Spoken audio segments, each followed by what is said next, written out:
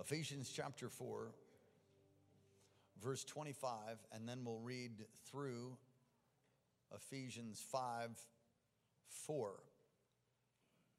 Are you ready? Therefore, each of you must put off falsehood and speak truthfully to your neighbor. For we were all members of one body. In your anger, do not sin. Do not let the sun go down while you're still angry. Do not give the devil a foothold. Anyone who has been stealing must steal no longer, but must work. Everybody say, get a job. All right. Doing something that's useful with their hands, that they may have something to share with those in need. Do not let any unwholesome talk come out of your mouths, but only what is helpful for building others up according to their needs, that it may benefit those who listen. And do not grieve the Holy Spirit of God, with whom you were sealed for the day of redemption. We're going to read verse 30 all out loud, whatever version you have. Are you ready? Set, go. And do not grieve the Holy Spirit of God, with whom you were sealed for the day of redemption. Get rid of all bitterness, rage, and anger, brawling, slander, along with every form of malice. Be kind and compassionate to one another, forgiving each other, just as Christ God forgave you. Chapter 5.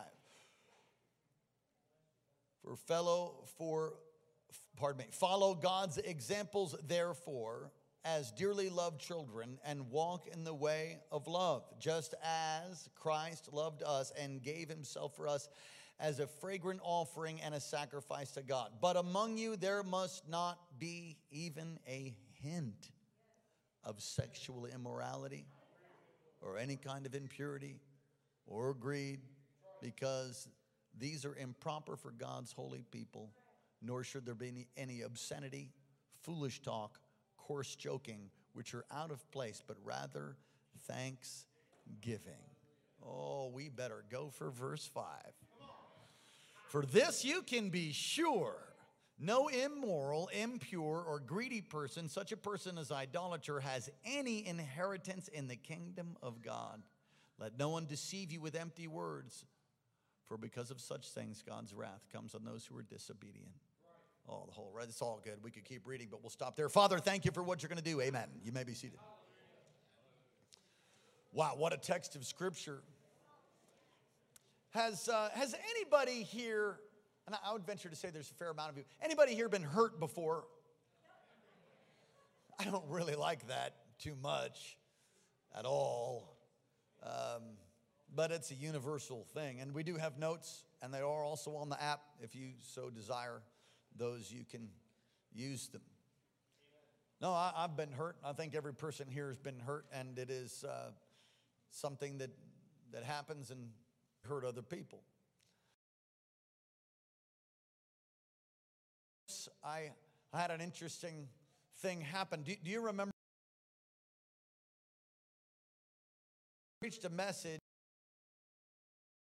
God's people, because the children of Israel not circumcised in the wilderness because their parents were rebellious. Do you remember that?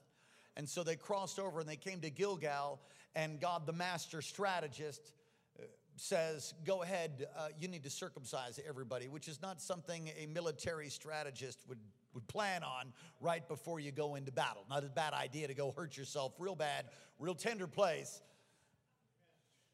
But covenant's important. And we talked about how God wants to remove things that'll hold us back from fulfilling our purpose and destiny. And some of those things we're aware of, and sometimes we're not aware of stuff. And I shared just about nutritionally for me, and I opened up my life and was transparent about how God dealt with me about addiction and how food had really gotten in the place of where he wanted to heal me. And even though he had spoken to me. And how God spoke to me, and God was removing some of that and has done that. And 70 pounds later, I feel like I'm 22 years old. I felt like I was about 28 before that. Now I'm 22. Anyway. And I also spoke about how I was a mediator and have been in my family. I'm the youngest of two brothers, and I've been a mediator to my family forever. It's like the role I play. I'm the peacemaker. Just to meet, I was the black sheep for a while, but then we got delivered. And then after that, I was the mediator. Actually, before the black sheep, I was also the mediator. Then afterwards, I've become like the mediator. I'm just kind of trying to work things between people, make it all work. And so we're going through a situation in the family, and I talked about how after getting through it, I had this deep sorrow. I couldn't put my finger on it. I mean, a deep sorrow. I mean, I was grieved. I was hurting. And the Lord showed me a couple memories, and I prayed over those, and He healed me. Listen, hurtful memories and sorrow triggers. When you find a trigger, like when you blow your stack, but somebody didn't even really do anything wrong, but you lost it, that's because you're wounded somewhere else. And that thing was a trigger just to hit that place of gangrenous wounding on the inside of you. You got to get healed if you're gangrene. You got to forgive people. You got to invite Jesus into that memory to heal you. You know when that happened, that thing. And so I invited Jesus into those memories and prayed for myself, and the Lord touched me. And then I still had this sorrow, and I couldn't get over it. And so I prayed, and the Holy Spirit, I prayed in worship, and the Holy Spirit came down on me for about an hour and a half, and just sucked that right out of my life. Just, it's gone. It's gone. It lifted. And I thought, wow, that's awesome. I don't really have to know. Sometimes we can get hung up. Listen, we're really not all that bright. You know that. No matter how smart you think you are, you're really not all that smart. Okay. So you don't have to. Sometimes we get fooled into thinking, I got to know what that is. I have to know, because then if I can know, you don't need to know. You just need to be healed. And if He can reveal it to you, if He wants to show you, great. So I had no idea, and I just let go of knowing, and I got healed. So I picked Dr. Morocco up, and we're driving, and I tell him the story because he's my pastor. I tell him the story, and he says, oh, I know what that was. I said, you do? He says, yeah. He says, as you were dealing with your family things and mediating, the great sorrow came because God has given you a great marriage. And the great sorrow came for what could have been in your family, but the enemy destroyed your parents' covenant. And I thought, holy cow, that's it. And I got touched again, and I just thought, that's amazing. I said, that's the Holy Spirit. He says, yeah, the Lord just spoke to me about that. I said, yeah, He did. I mean, it blew my mind. And some of you got touched by what I just said. There's a sorrow in your heart for what happened in your family, and you're really not even that much in touch with it. You just sort of moved on. Well, that's what happened. That's what happened in families, divorce. No. You need to get healed of that stuff. We all grieve over things, and it can be difficult. One of the most startling statements, as I bring this to bear now to these texts that we read, is verse 30. And do not grieve the Holy Spirit of God, with whom you were sealed for the day of redemption. It's an unusual statement. It's a very unusual statement. Don't grieve the Holy Spirit. When you read that statement, it begins to unlock, and others which we'll look at, it begins to unlock who you are as a believer. You have to understand this, because if you live your life grieving the Holy Spirit all the time, you'll have no power, no fire. You won't see miracles. You won't see breakthrough. You'll be very unanointed. I mean, how'd you like to be married to somebody that's constantly hurting your feelings? You're like, I am. All right, well, you can be set free from that. They can be healed. Come on. God saved you, translated you out of darkness, and placed you in the kingdom, and you kicking him in the gut all the time through certain things. Okay. Shall we? All right. What does grieving the Holy Spirit say to us about the Holy Spirit? Well, first of all, the Holy Spirit is at work in the life of believers in the fact that you're marked by Him. And the text talks about that. I want you to go Romans 8. The text talks about being marked, being sealed.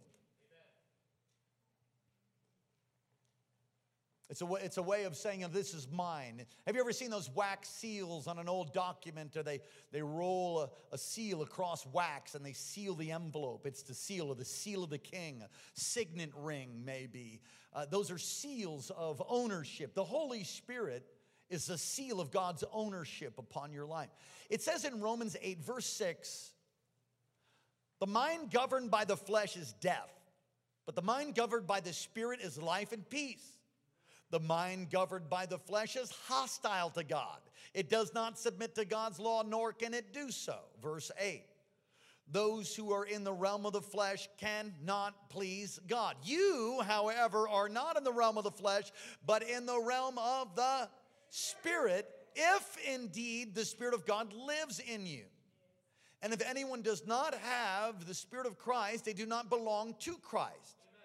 But if Christ is in you, then even though your body is subject to death because of sin, the Spirit gives life because of righteousness. And if the Spirit of him who raised Jesus from the dead is living in you, he who raised Christ from the dead will also give life to your mortal bodies because of the Spirit who lives in you.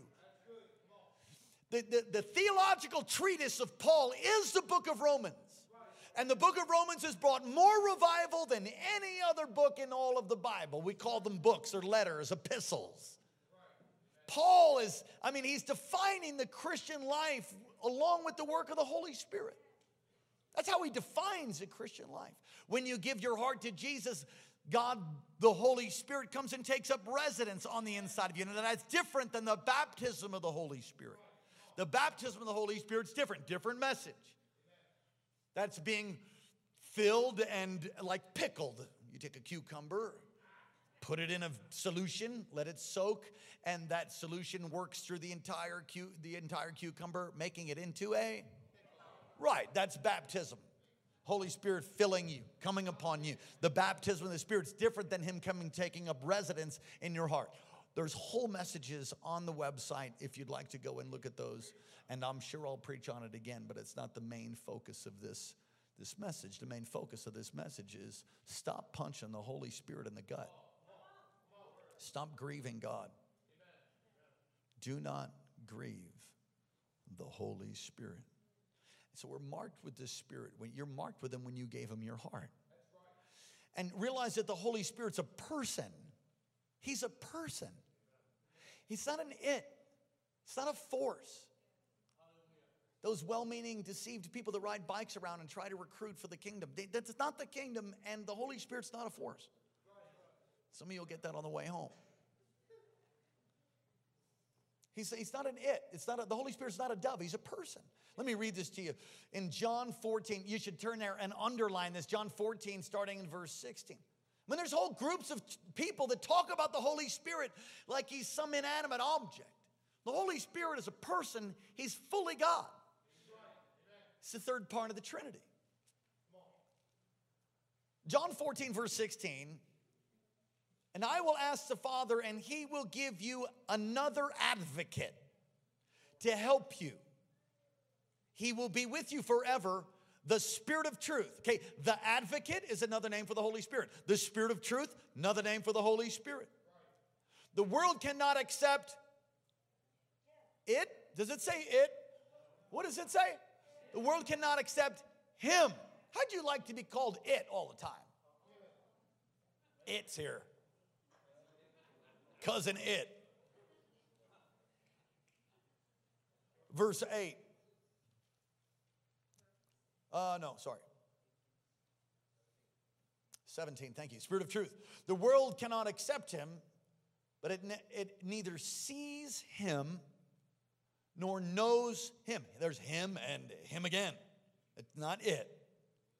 But you know him, for he lives in you and will be with you. I mean, how many references in two verses can you possibly find? I mean, there's 1, 2, 3, 4, 5, 6 times.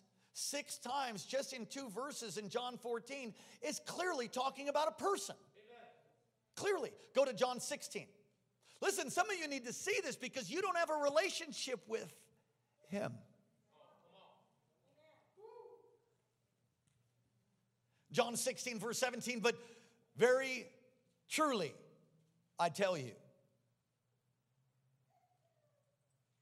it is for your good that I'm going away. Unless I go away, the advocate will not come to you. But if I go, I will send who? Is that an it right there? So who's he talking about? He's talking about the Holy Spirit is who he's talking about. I will send him when he comes, he will prove the world to be wrong about sin and righteousness and judgment, about sin because people do not believe in me, about righteousness because I'm going to the Father where you can see me no longer, and about judgment because the prince of this world now stands condemned. What he's talking about the Holy Spirit is a person. So now back to Ephesians, what the Apostle Paul is saying is that you can grieve, you can hurt, you can bring sorrow and pain to God. Because that's what the word grieve means. Come on, what does it mean to grieve the Holy Spirit? What does it mean to grieve the Holy Spirit? The Greek word for grieve is spelled right there, lepeo, L-Y-P-E-O, which means to cause sorrow, pain, or distress. So literally, just like you can be hurt, you can be wounded, somebody can hurt your, anybody get their feelings hurt today? Did anybody else hurt someone's feelings? Sorry, honey. I already repented, so it's good. It's under the blood, it's under the blood, it's under the blood. So just like you can have your feelings hurt, just like someone can hurt your feelings, you can cause sorrow, pain, and distress to God. Now, nobody in their right mind would want to cause sorrow, pain, and distress towards the Lord. No one that loves God. If you want to cause sorrow, pain, and distress, there's somebody else that wants to do that. His name is Satan, and you're probably aligned with him, and you're probably demonized. And then you need to be set free. If you're angry at God and you want to get back at God, you have a demon that's tormenting you, and you need to be delivered. It wasn't God's fault whatever happened. He's, well, how come he didn't stop? There's evil in the world, and people have a free will, and there's the fallenness of mankind, and we don't understand everything. I just settle it tonight that God is good, devil. So this Greek word means to cause sorrow, pain, or distress. So we can grieve, we can cause sorrow, we can cause pain to the Holy Spirit on 3 different levels as I teach you this message. On a personal level, by the way in which you live. You said, oh, I wish Bubba was here because I know he's hurting God. Yeah, I wish Bubba was here too. But thank God we're here to hear this. It's good to hear a message like this because you listen, you realize, oh, I think I've been hurting God. Oops, Lord, forgive me. On a personal level, by the way in which we live. Now, the passage really begins earlier. We didn't read all of these verses, but if you back up, I'm going to look at them. In verse 17 of chapter 4, Ephesians 4, verse 17, listen to this. So I tell you and insist on it in the Lord that you must no longer live as the Gentiles do in the futility of their thinking. Wow. Go down to verse 22. You were taught, chapter 4, Ephesians 4, verse 22. You were taught with regard to your former way of life to put off, everybody say put off. Put off your old self, which is being corrupted by its deceitful desires, to be made new in the attitude of your minds. I was just talking about thinking God's thoughts. And to put on the new self created to be like God in true righteousness and holiness. He's saying, look, you guys, you're really new creatures. You're really brand new. Your sin has been washed away. Now stop thinking like the old guy. Stop behaving like the old guy. Start living like the new man. Put off the old guy. Stop. Stop the deceit. Stop the lust. Stop the greed. And he deals with it all because these are things that actually grieve the Holy Spirit. You want fire. You want power. You want anointing. You want revival. You're going to have to get this stuff out. You're going to have to cast it down. And you're going to have to walk in the newness and new thinking. You're going to live how God's intended you to be. You know, one of the most tormenting things I see as a pastor, and one of the most tormenting things I experienced prior to getting delivered, is to have one foot in the world and one foot in the kingdom. To begin to take that sloppy agape, that neo-Calvinism, hyper-grace stuff, and to say that you can just go ahead and do whatever you want and God still loves you. Well, yeah, he loves you, but you are grieving him and you are separating yourself. And this says, we read it. Idolaters don't inherit the kingdom. Fornicators don't inherit the kingdom. And that's what some of you were. But you were washed, you were cleansed. Come on, somebody say hallelujah. I mean, you read through that in Corinthians, it's just like, man, you wipe out the whole church until you come to redemption. Then that is the church. We've been delivered. We've been set free. Ah! Thank you, Lord. Washed in the blood. My gosh. My God. Come on, somebody say hallelujah. So we can grieve the Holy Spirit on 3 levels. On a personal level, by the way in which we live. Wow. And we need to live the way that God's intended us to be. Now, I want you to go to verse 25 of Ephesians 4. Therefore. When you ever see therefore, you got to ask what it's. Because you're a new creature in Christ, because God's Spirit lives on the inside of you, as a result of all, he says, therefore you must put off falsehood. Speak truthfully to your neighbor. We're all members of one's body. He lists 6 things.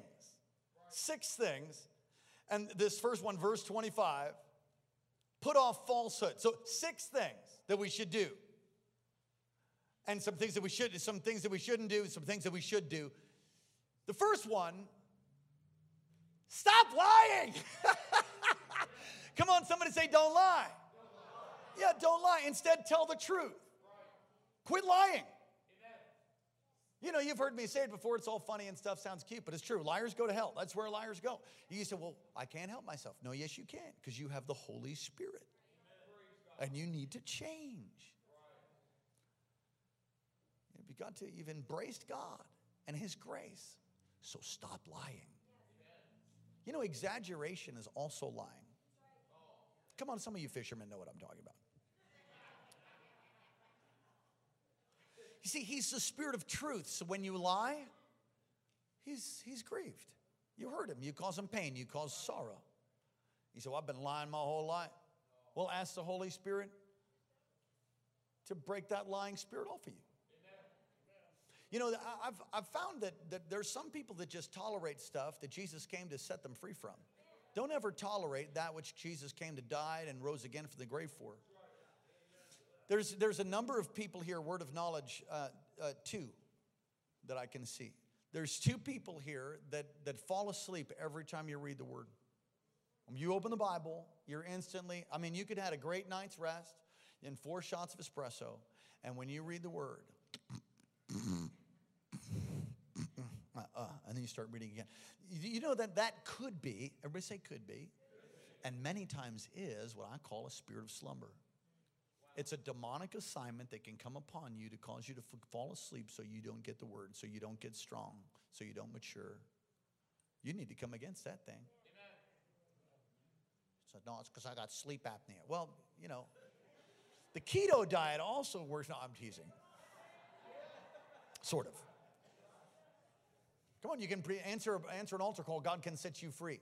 God is better than keto. Come on, somebody say hallelujah. The second thing we see right here, listen, if you lie all the time and you can't help yourself, then you need to be delivered. And you can answer the altar call at the end and have somebody pray for you and have that thing broken off of you. Don't lose your temper. Verse 26, in your anger, don't sin. Don't let the sun go down while you're angry. Well, I've preached on this so many times, but it's so pertinent. The Holy Spirit, I'm like, Lord, really? Yeah, He's like, yes. Because what's happening in our church is tremendous unity and a real release of God's power, and it's simply because these principles are being adhered to, but I know there's another level of agreement and another level He wants to bring you in your home so you stop hurting, wounding, and causing God pain through the way in which you live. Myself included. I grieve the Holy Spirit today. I noticed it right away and repented. You know, for me, it's like when I get whatever. I can make all kinds of excuses. I'm not going to make any to try to myself look better or whatever. Jesus, help me. You can be like, oh, I was tired, or I was hungry, or whatever. You blew it. Oh, I blew it today. And so like after I blew it, it was just like, it's like the Holy Spirit. Wait. I'm sorry. I'm so sorry. Oh, thank you, Jesus. Oh, and then, you repent to whoever you wounded to, and then it's like, oh, I'm good. I can't live without the Holy Spirit. He's saying in your anger, be careful because it becomes a sin. You say, what about my righteous indignation? First of all, God is the only one that has righteous indignation because he's the only one that's truly righteous because we still have a fallen human nature. But you can, anger does purge. It does purify. Listen, there's certain things and rules in my house as my kids were growing up, and we still have them. You don't violate those. You don't violate those, I'm going to get angry. And you're gonna get chastised, right? So I don't want that. That's right. You don't want that. Now, at times I've gone overboard a little bit. Don't look at me like I'm not an abuser, but we all have flesh. You can get too angry for the crime. You understand? And then you have to repent for that. And I've had to do that with my kids, and they'd be like, "Oh, well, you better not do it again, Dad." No, I'm kidding. Some of you think that God is not angry, that God doesn't get angry. No, God gets angry. Some of you have a faulty view. If your view of who God is distorted, you will live a distorted life. So you have to understand, I know God's in a good mood. I've said all that. He's happy. Yes. Zephaniah 3:17, he rejoices over you. Yes, yes, yes, yes, yes, all those things. However, God's wrath was placed upon his one and only Son. The very word propitiation means to avert wrath. So a wrath, a judgment that was headed towards somebody because of their sin was averted. That's God's wrath, that's justice that's coming towards you, is averted by the death of God's one and only begotten Son. Don't tell me God doesn't get angry. He does, and his anger was released upon Jesus in his death. And then because he was sinless, the resurrection and fulfillment of so many scriptures. But you're not God. And yeah, hallelujah. Come on, somebody say thank you, Jesus. And you can get angry over things, and God can use anger in a good way. But if you got to put a time limit on it, and you can go overboard in your anger, don't sin. Don't let your temper get a hold of you. Some of you, you grew up in a home that was filled with anger. Your father was angry. And some of that was assigned to you, or your mother was an angry person. And if you grow up in a home like that, it marks you, and it does things on the inside of you, because kids can't really discern that. The parent's just angry, and because they've allowed, we need to read the rest of the verse. And do not, verse 27, are you all there? Chapter 4, verse 27, Ephesians. And do not give the devil a foothold. I've taught you on this before. Leave it up. Foothold is topos. How many of you know what a topo map is? Yeah, that gives elevations and stuff like that. So topos, don't give the devil a foothold. How many of you know what a base camp is? When you go to my brother's trying to recruit me to climb Mount Whitney in July. I don't know. But it's a 14er. It's a big mountain. And they got to get to a base camp, and then you do a series of hikes right there. It's for older guys, I guess. So you can adapt, and you can get more red blood cells. So when you get up to 14,000 feet, you don't get whatever pulmonary something or other that we can ask one of the doctors in the house. You get sick. And you lack of oxygen, so on and so forth. The word topos, it's like when you allow for anger to stay on your life and it turns into bitterness, you give the devil a topos, you give him a foothold, you give him a base camp. You become a base camp for the devil. No, that's just my personality. You need to get delivered. It's not personality. It's anger, and it's probably the same demon your daddy had. I'll be right back. Amen, Pastor. That's awesome. Whoa, I never thought about that. Or your mom.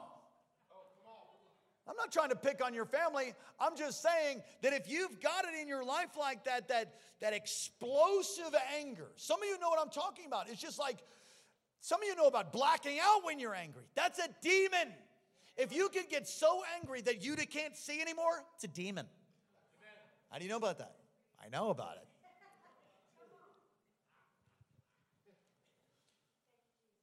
Well, let me ask you this question, and you don't have to raise your hand, but if you want to, you can. How many of you grew up in an angry home? I'm raising mine. All right. So you might find that thing operating in your life. I've had to come against that in my life. Why? Because it grieves the Holy Spirit. It doesn't mean you don't get angry. It means you set a time limit on it. Look at verse 28. Quit ripping people off. Don't steal. Verse 28. Anyone who's been stealing must steal no longer. Must get a job. That's my version. But must work, doing something useful with their hands, so they may have something to share with those in need. Some people steal because they have an entitlement concept. They just feel like it's owed to me. It's owed to me. It's owed to me. So they have all that, and I don't have anything, and I'm just going to take it from them. There's a whole culture of that. What kind of bunk is that?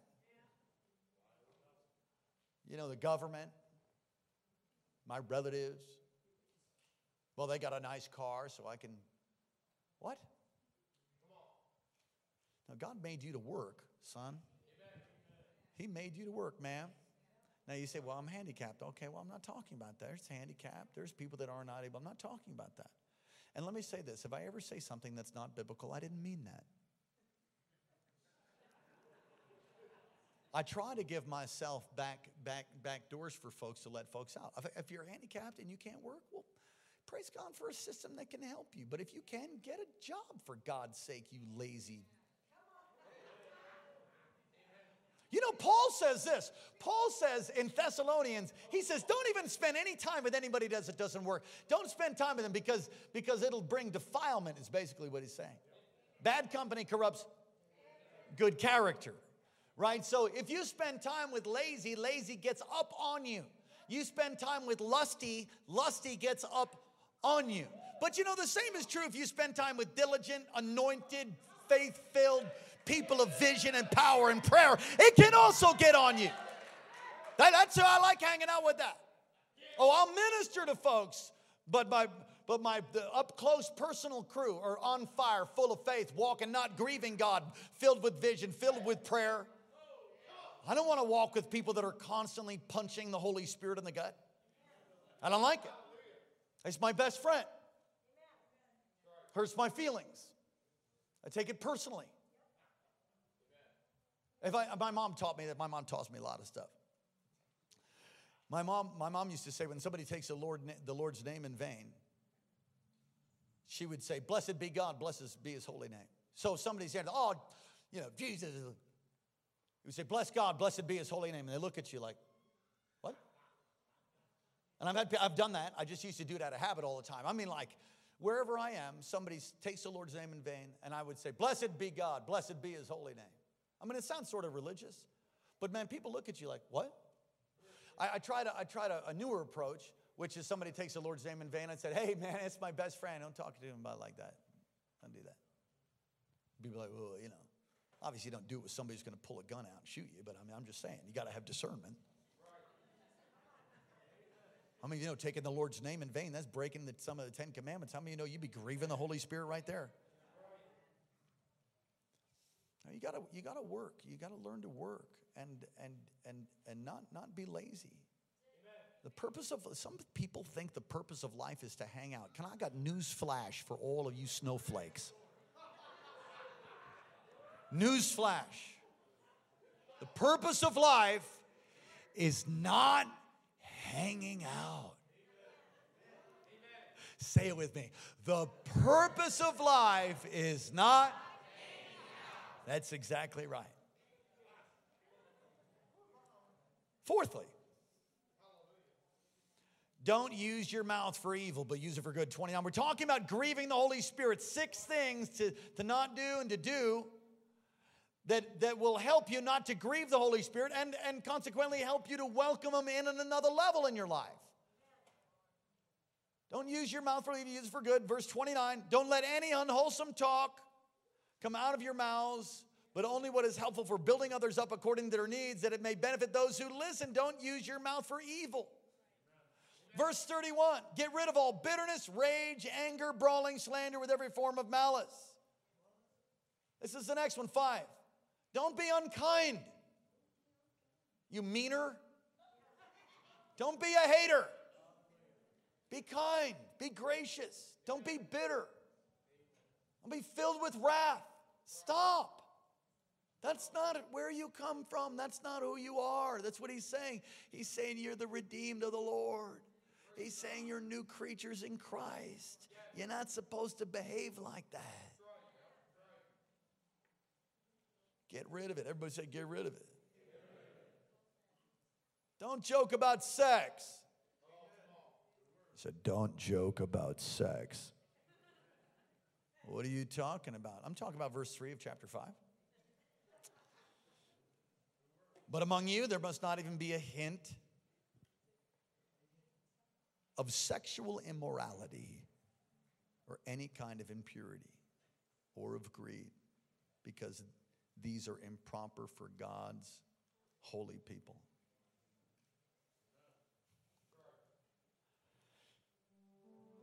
So, I'm going to use vernacular that shoots way above the heads that are older folks in an attempt to reach a generation that is clueless about what I'm saying. So, what's our age? What age are we in here? Children's church is somewhere else. Good. All right. But I'll still shoot high, okay? Sex is to take place inside of marriage. That's where it's to happen, right? And I've talked about this recently. There's celibacy, and that's an abstinence. Maybe you're in a season of singleness, or maybe you're going to be celibate your whole life. Marriage is one of the most incredible gifts that God has given mankind. And it's for a number of reasons. There's 3 reasons for it. Listen, if you don't talk about stuff like this in church, I mean, where are you going to get it from? The internet? Don't go searching for stuff on the internet about what we're talking about. You get all defiled. There's 3 reasons. 3 reasons for sex. One, and I would say one of the most, they're all important, but it's important. Oneness. It's man and wife. The two should become one. It's a mystery, but when you get married, you're made one. And that act of that union in intimacy under the covenant of forever, because that's how important you are. You see, you're so important, so special, that act should only take place under a covenant that's till death do you part. That's how significant that is. You say, well, I've blown it. I understand. You can be healed and you can have your virginity restored. Separate message. So oneness is crucial. In fact, I don't think there's any greater spiritual warfare that can take place. It's an act of worshiping the Lord in a way, really. Listen, I know some of you are like squirming in your seat, and I'm trying to be very judicious and sensitive on the topic. But the Lord, the Holy Spirit, some of you grieve the Holy Spirit right there. Because you still think of it as sex. You still think of it as something that's perverse. There's a perversity about it. And so that you use your spouse as an object of lust. Oh, I am preaching so stinking good right now. Oh, this is in your face preaching. You use your spouse as an object of lust. And that should never, ever be that way. So oneness. 2, for kids. Somebody say hallelujah. Yeah, this is what God, listen, God could have brought children any different way, but he chose this as the way to do it. It's kind of unique, very unusual. I'm gonna brag on my daughter for a second. I think, what was she, 10? That's too early for the talk. You understand? Birds and the bees, 10, too early. Everybody understand that? You don't understand that? Okay, I'm telling you, 10's too early. But you got to be sensitive of when that is, because I don't want somebody else having the birds and bees talk with my kid. And they didn't. I was able to bring that in the holiest and most beautiful way. Okay, I'm sorry. There was some humor involved. We're riding home. Hannah's 10 or 11 years old. And we're talking about, oh, someone so-and-so is pregnant. And we're like, oh, praise the Lord. Thank you, Jesus. And Hannah goes, yeah, I know how babies happen. I look in the back seat. I'm like, right. So we're driving home. About a week goes by. Someone else is pregnant. I think this is when we're having like babies everywhere. It's a church growth. And she says, oh, I know how babies are made. She says from the back seat of my Chevy. That's before I got a knowing they got a Dodge. Anyway,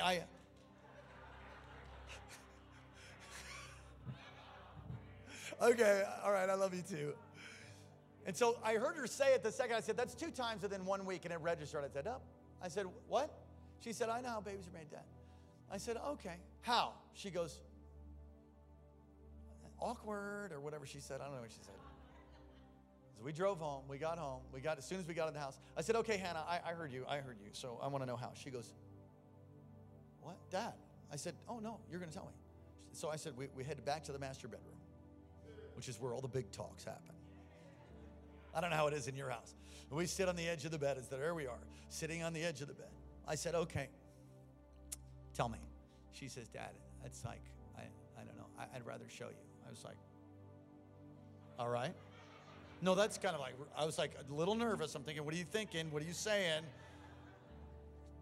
That's because we've been through so much stuff in the world. It's the innocence of a 10-year-old. I said, okay. She goes, okay. And she runs off. She runs off. I gotta get stuff. I gotta get my books. She comes back with, I think there's 4 books, okay? There's a My Body book, which is for little girls to teach them about their body at that age. It's age appropriate. She has an encyclopedia, and she has some other reference book. I think there was 4 books. I can't remember. She says, well, here's what happened, Dad.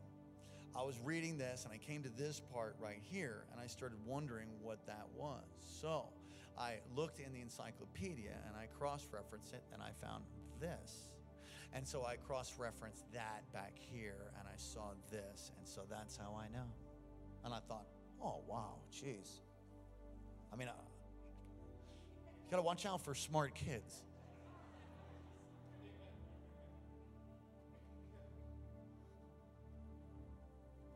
But sex has become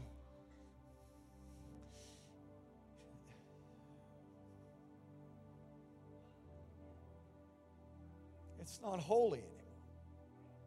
Oh, in my house it is. But it's not in our culture. I heard some young adults, and I love our young adults. I love our young adult culture that's being formed. There's heroes and champions being raised up. But there's a pollution that's in there. And I heard some young adults, talking, and I had to find out what it meant. It was a pretty girl walking by, and some young adult person thought, I'd hit that. And I'm like, and I could see the eyes and all that. And I'm thinking, I could guess what that means, And then I heard it again. And then I heard a young adult say, or a youth or something, oh, that's the kind you hit and quit. When I realized actually what was being communicated, it grieved me profoundly. And I thought, my God, what has happened in our culture?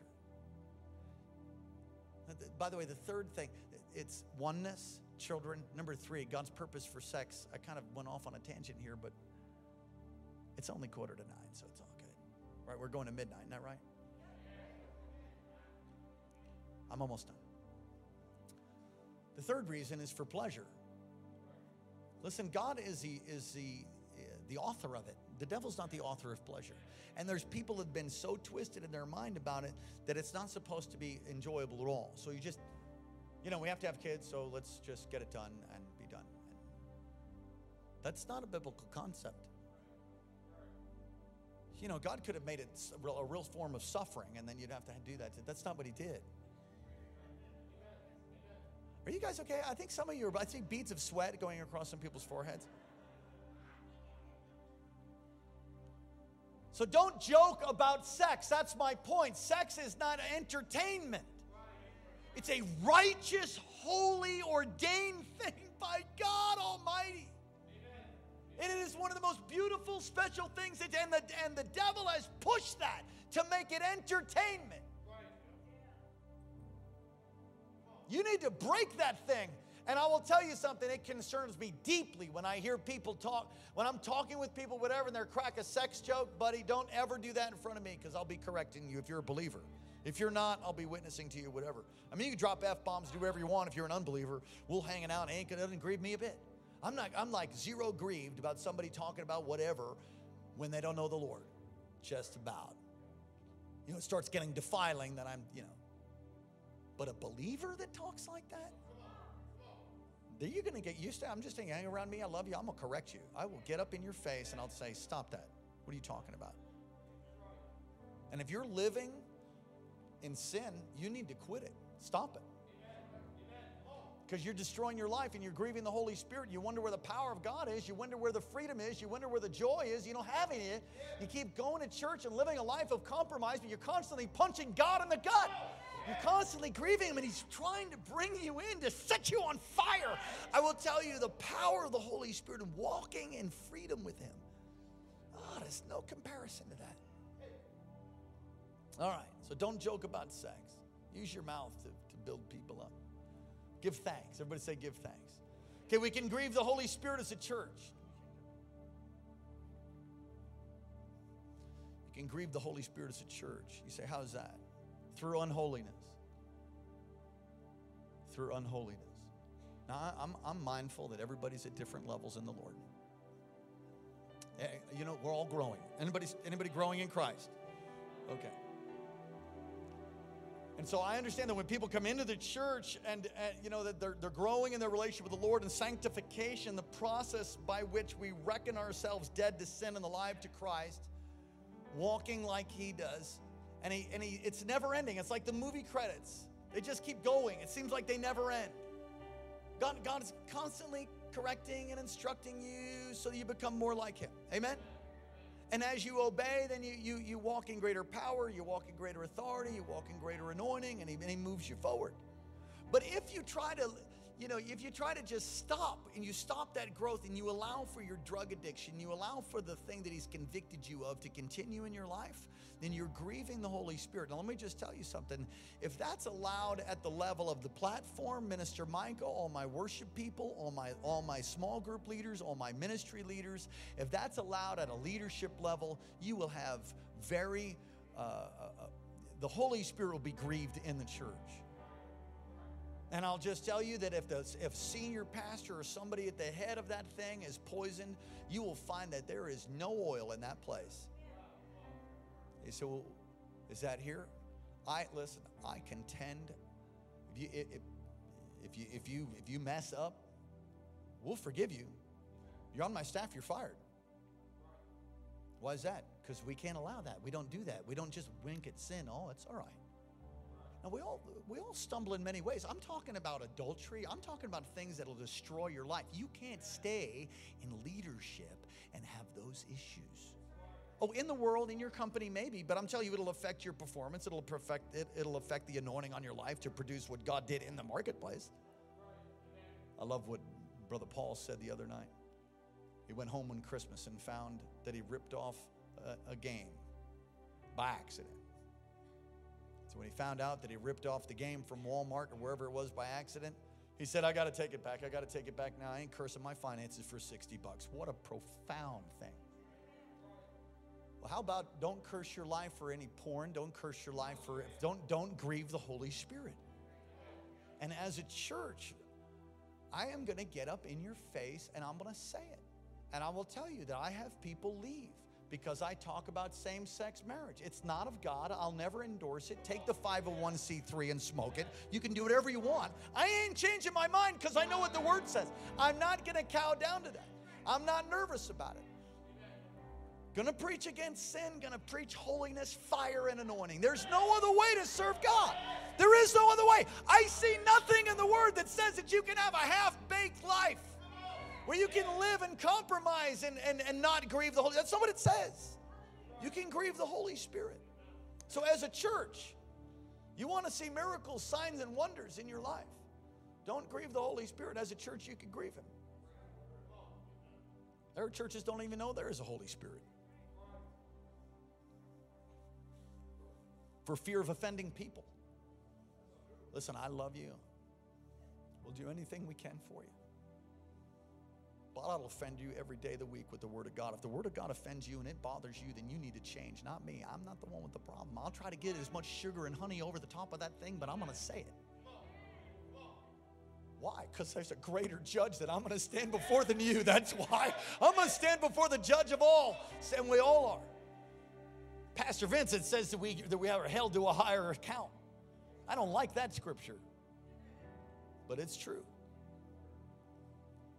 Disunity. I'm almost done. Disunity.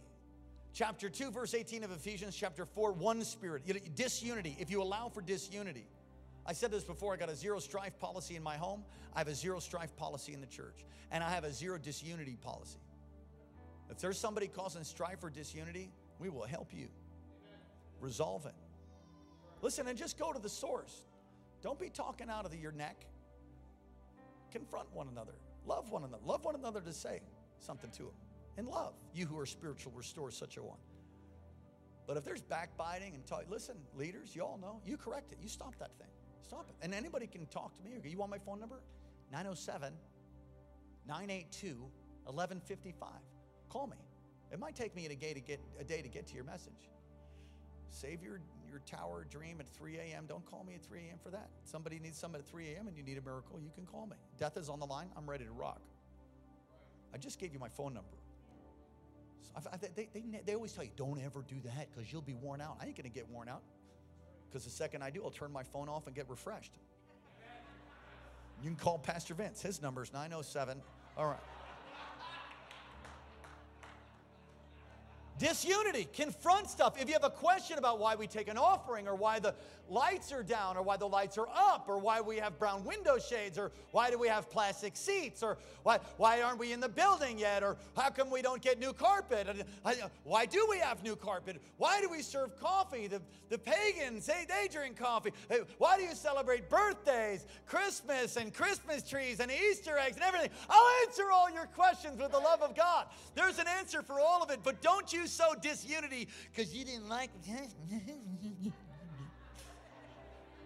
You can let the door hit you on the way out. Don't cause disunity here. And that's why the Holy Spirit's moving. He wants to. He longs to. But with disunity and sin, he won't move. But why? Because he's grieved. He's in sorrow. He's in pain. I'm almost done. In a church, how you can grieve the Holy Spirit by not teaching truth. You don't teach truth and you're not going to have any outpouring of the Spirit.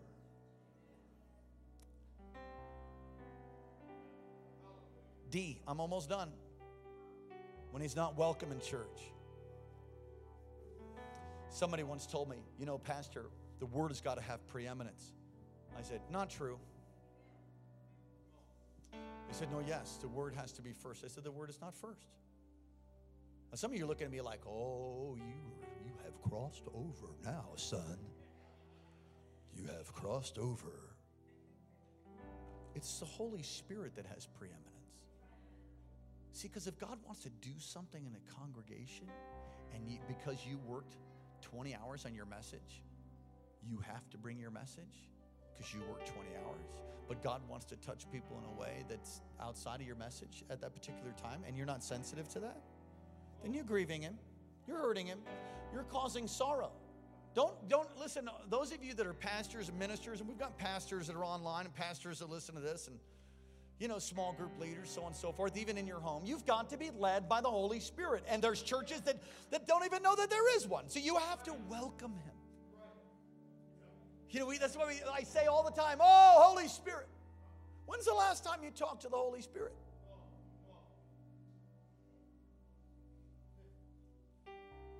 When he's not welcome in church, he's a gentleman. He'll take whatever he can take. I'm almost done. Lastly, when we ignore the voice of the Holy Spirit or don't want his fullness in his life, we grieve him. I want to go to another level of welcoming his presence in my life, in this house. And some of you don't have power and you're stuck because you're constantly grieving him. So just stop. Stop it. Get some help. Review this message. Put a guard over your mouth. Quit lying. Get a job. If you can. Begin to talk to them. Ask the Holy Spirit to come on you. Come on, lift your hands all across this place. Yay. I need, I want you, I need you, Lord. Holy Spirit, won't you come tonight? Won't you come tonight? I need you, I need you. Come like fresh rain, come like fire. Holy Spirit. You're here tonight,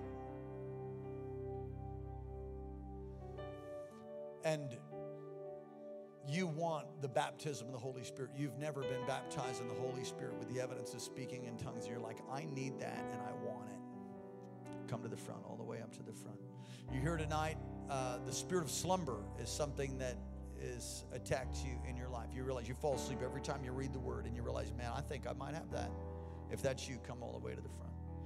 You're here tonight, and you're like, man, I just want to be more sensitive to the Holy Spirit. I don't want to grieve him. I don't want to hurt his feelings. I don't want to cause God sorrow, and I do. There's some here, and you just curse all the time. You want God to help you with that.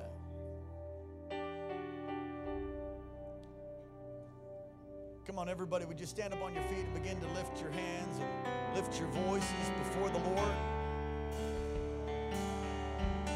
Pastors, ministers, would you come and minister to these? Holy Spirit. Lord, we don't want to grieve you. Come on, just pray right now for them. Quickly move, pastors and ministers, quickly. Holy Spirit, come. Break off any bondage. That spirit of slumber, I command to go. Lord, release your power. Baptize these afresh. Be filled right now.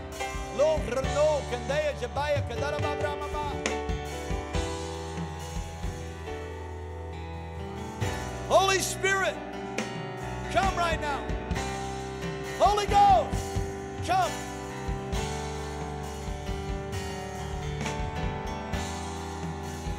Holy Spirit, right now. Fill, touch, heal, deliver.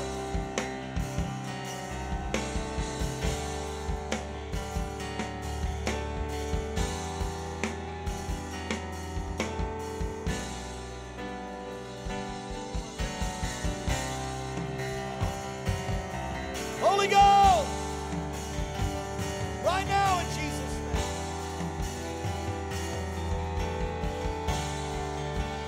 Freedom is here.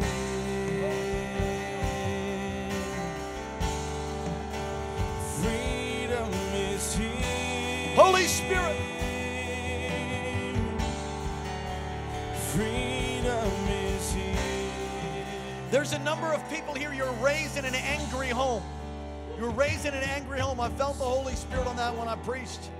The Lord's going to free you right now. Come just stand over here. Go pray for you. That's it. Come lift your hands right here, right in here. Lift your hands high. God's going to free you. God's going to free you from that thing. In the name of Jesus. I need an usher, please. Just one line. Holy Ghost, come. Wow. All right, 2 lines then. Can we put the second line back just a little bit if we can? Thank you. Awesome. The Lord's going to set you free from the effects of anger and rage. You're going to find yourself with a greater freedom. It's going to take out that sliver. It's like I see like a sliver of glass just pierce through your heart. It happened when you were a small boy or a small girl, and you took it as your own. But really, it was that rage is passed down from generation to generation. You might have found yourself struggling with it even in your own life. The Lord is going to heal you and set you free right now. Father, in Jesus' name. Come on, all of you that are looking for that prayer, I want you to say, Lord, come on, say, Lord, forgive me for losing my temper, for getting angry in ways that are inappropriate.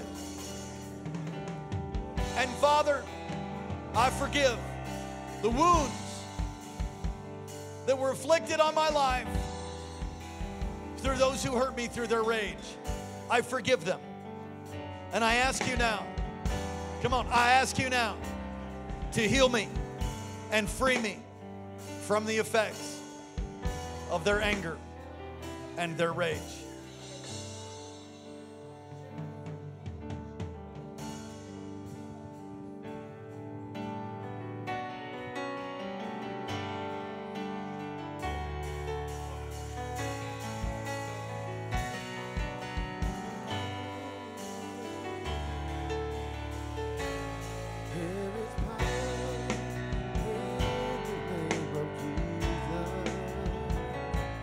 There is power in the name of Jesus. There is power in the name of Jesus. To break every chain, break every chain, break every chain. To break every chain, break every chain, break every chain. There is power in the name of Jesus. There is power in the name of Jesus. There is power in the name of Jesus. Break every chain, break every chain, break every chain. Break every chain, break every chain, break every chain. There's an army rising up.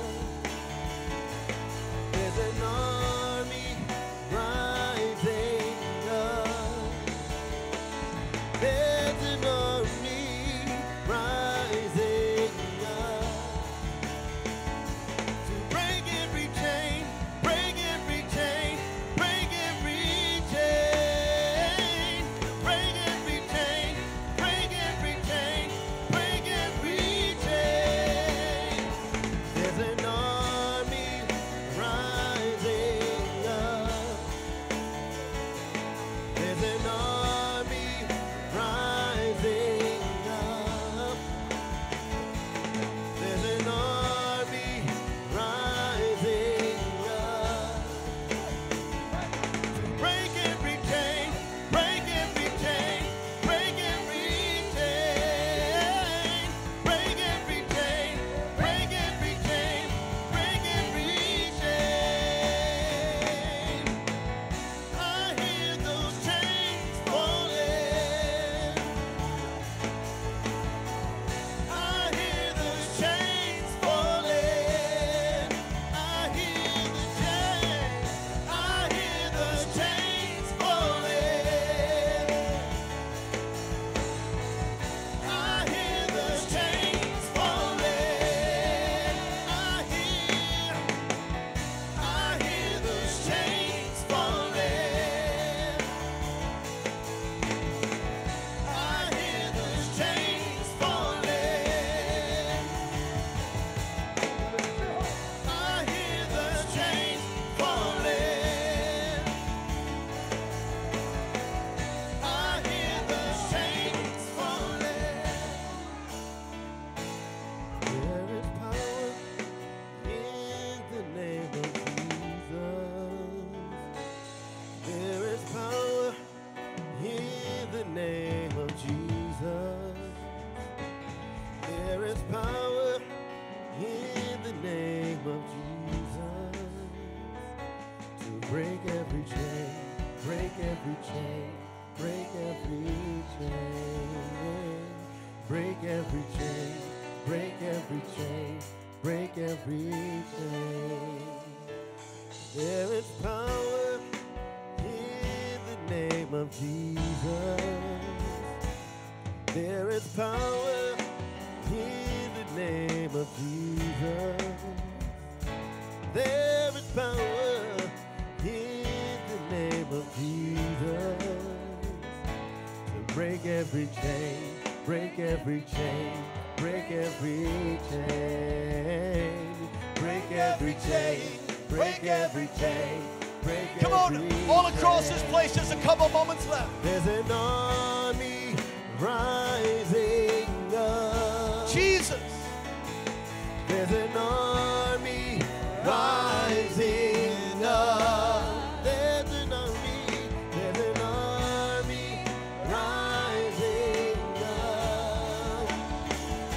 To break every chain, break every chain, break every chain. To break every chain, break every chain, break every chain. To break every chain, break every chain, break every Off of our families, off of our community. break every chain. In the name of Break every Jesus. chain, break every chain. Holy Spirit. I hear those chains falling.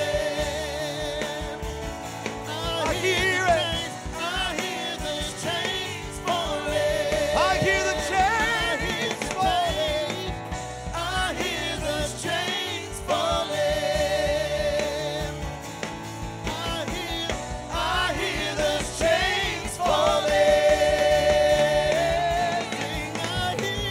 I hear those chains falling.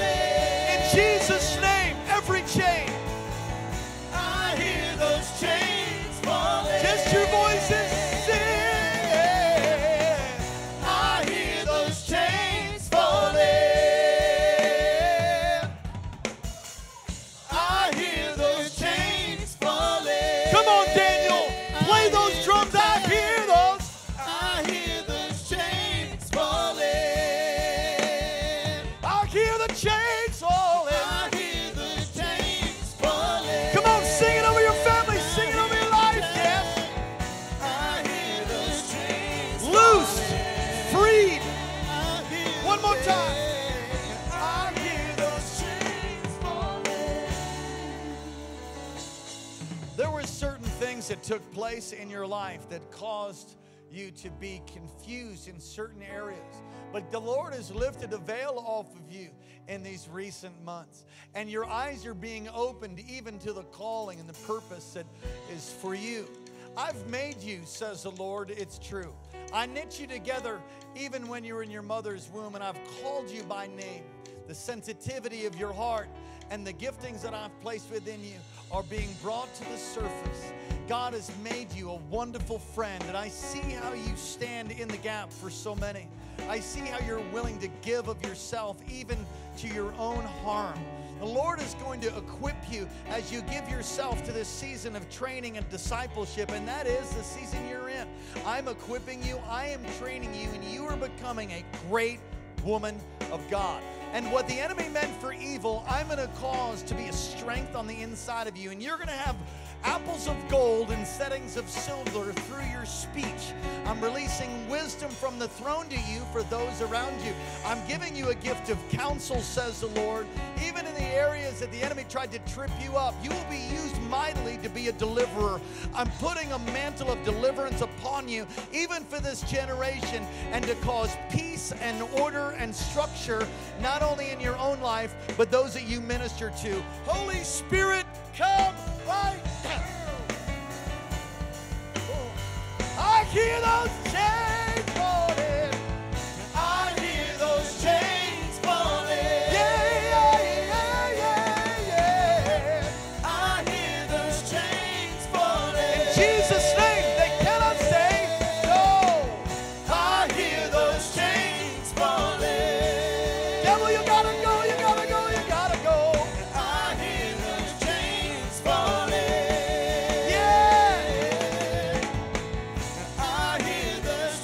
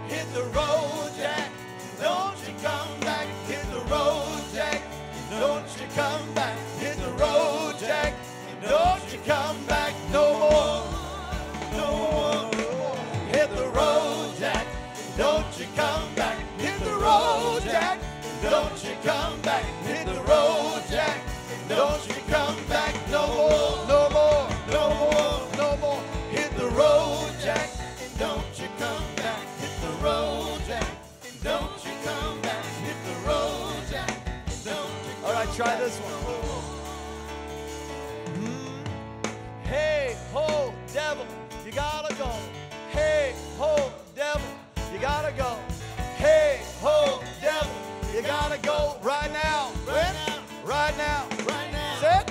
Hey, ho, devil. You gotta go. Bye-bye. Hey, ho, devil. You gotta go. Hey, ho, devil. You gotta go. Right now. When? Right now. Set. Hey, ho, devil. You gotta go. Hey, ho, devil. you gotta go. Hey, ho, devil. You gotta go. Right Talk now. to the hand right now. now. Ah, hey. Ho, devil. You gotta go. Hey, ho, devil. You gotta go. Hey, ho, devil. You gotta go. Put your hands together for Jesus. Lord, we thank you and we praise you with every head bowed, every eye closed. I've gone a little bit long, but it just seems appropriate. I try to be sensitive to your time. I'm not going to midnight. We're done in a second. There are things that happen in Spirit-filled Holy Ghost services that take place in the last 10 minutes. And I don't know why that is. I don't know. But I know one thing. We could have ended, and I could have closed an acute benediction 15 minutes ago, and a whole bunch of people wouldn't have. Listen, it doesn't matter what I preach. What matters is if the Holy Spirit can touch you and change your heart. If He can ignite your heart, that's what makes the difference. Some of you might not remember anything I said, but God touched you, and something's different. Come on, thank Him. Don't grieve the Holy Spirit. Every head bowed, every eye closed. If you're not right with God, get right with Him now, won't you? Ask Him to forgive you for grieving Him. If you've been in sin, you've been living a life of fornication, living with your girlfriend, living with your boyfriend, doing things that you know are not right, repent. Repent. Ask Him to forgive you and change. Set your life up. Come on. You just don't know who you are. You're the redeemed. You're washed. You're cleansed. You're a new creature. You're not like a pagan. Sex is a holy thing. Get set free.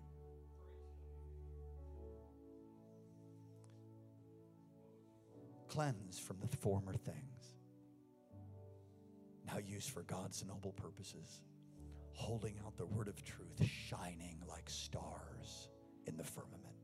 Make us like that, oh God. Pure, holy, holiness unto the Lord. Holiness matters. Not in some stiff, stupid, religious, separated from intimate walk with you. Holiness. You're drawn to it. Humility, Christ-likeness, that we might see this region turn to God in a great outpouring. Holy Spirit, have your way. Make a commitment to serve Jesus. Pray whatever prayer you want to. Repent. Make Him your Lord and your Savior. Believe on the Lord and you shall be saved. Lord, bless your people tonight. Cause your face to shine upon us. Lift up your countenance towards us. Be gracious to us. Keep us. Give us peace. In Jesus' name, amen. We love you. God bless you. We'll hope to see you.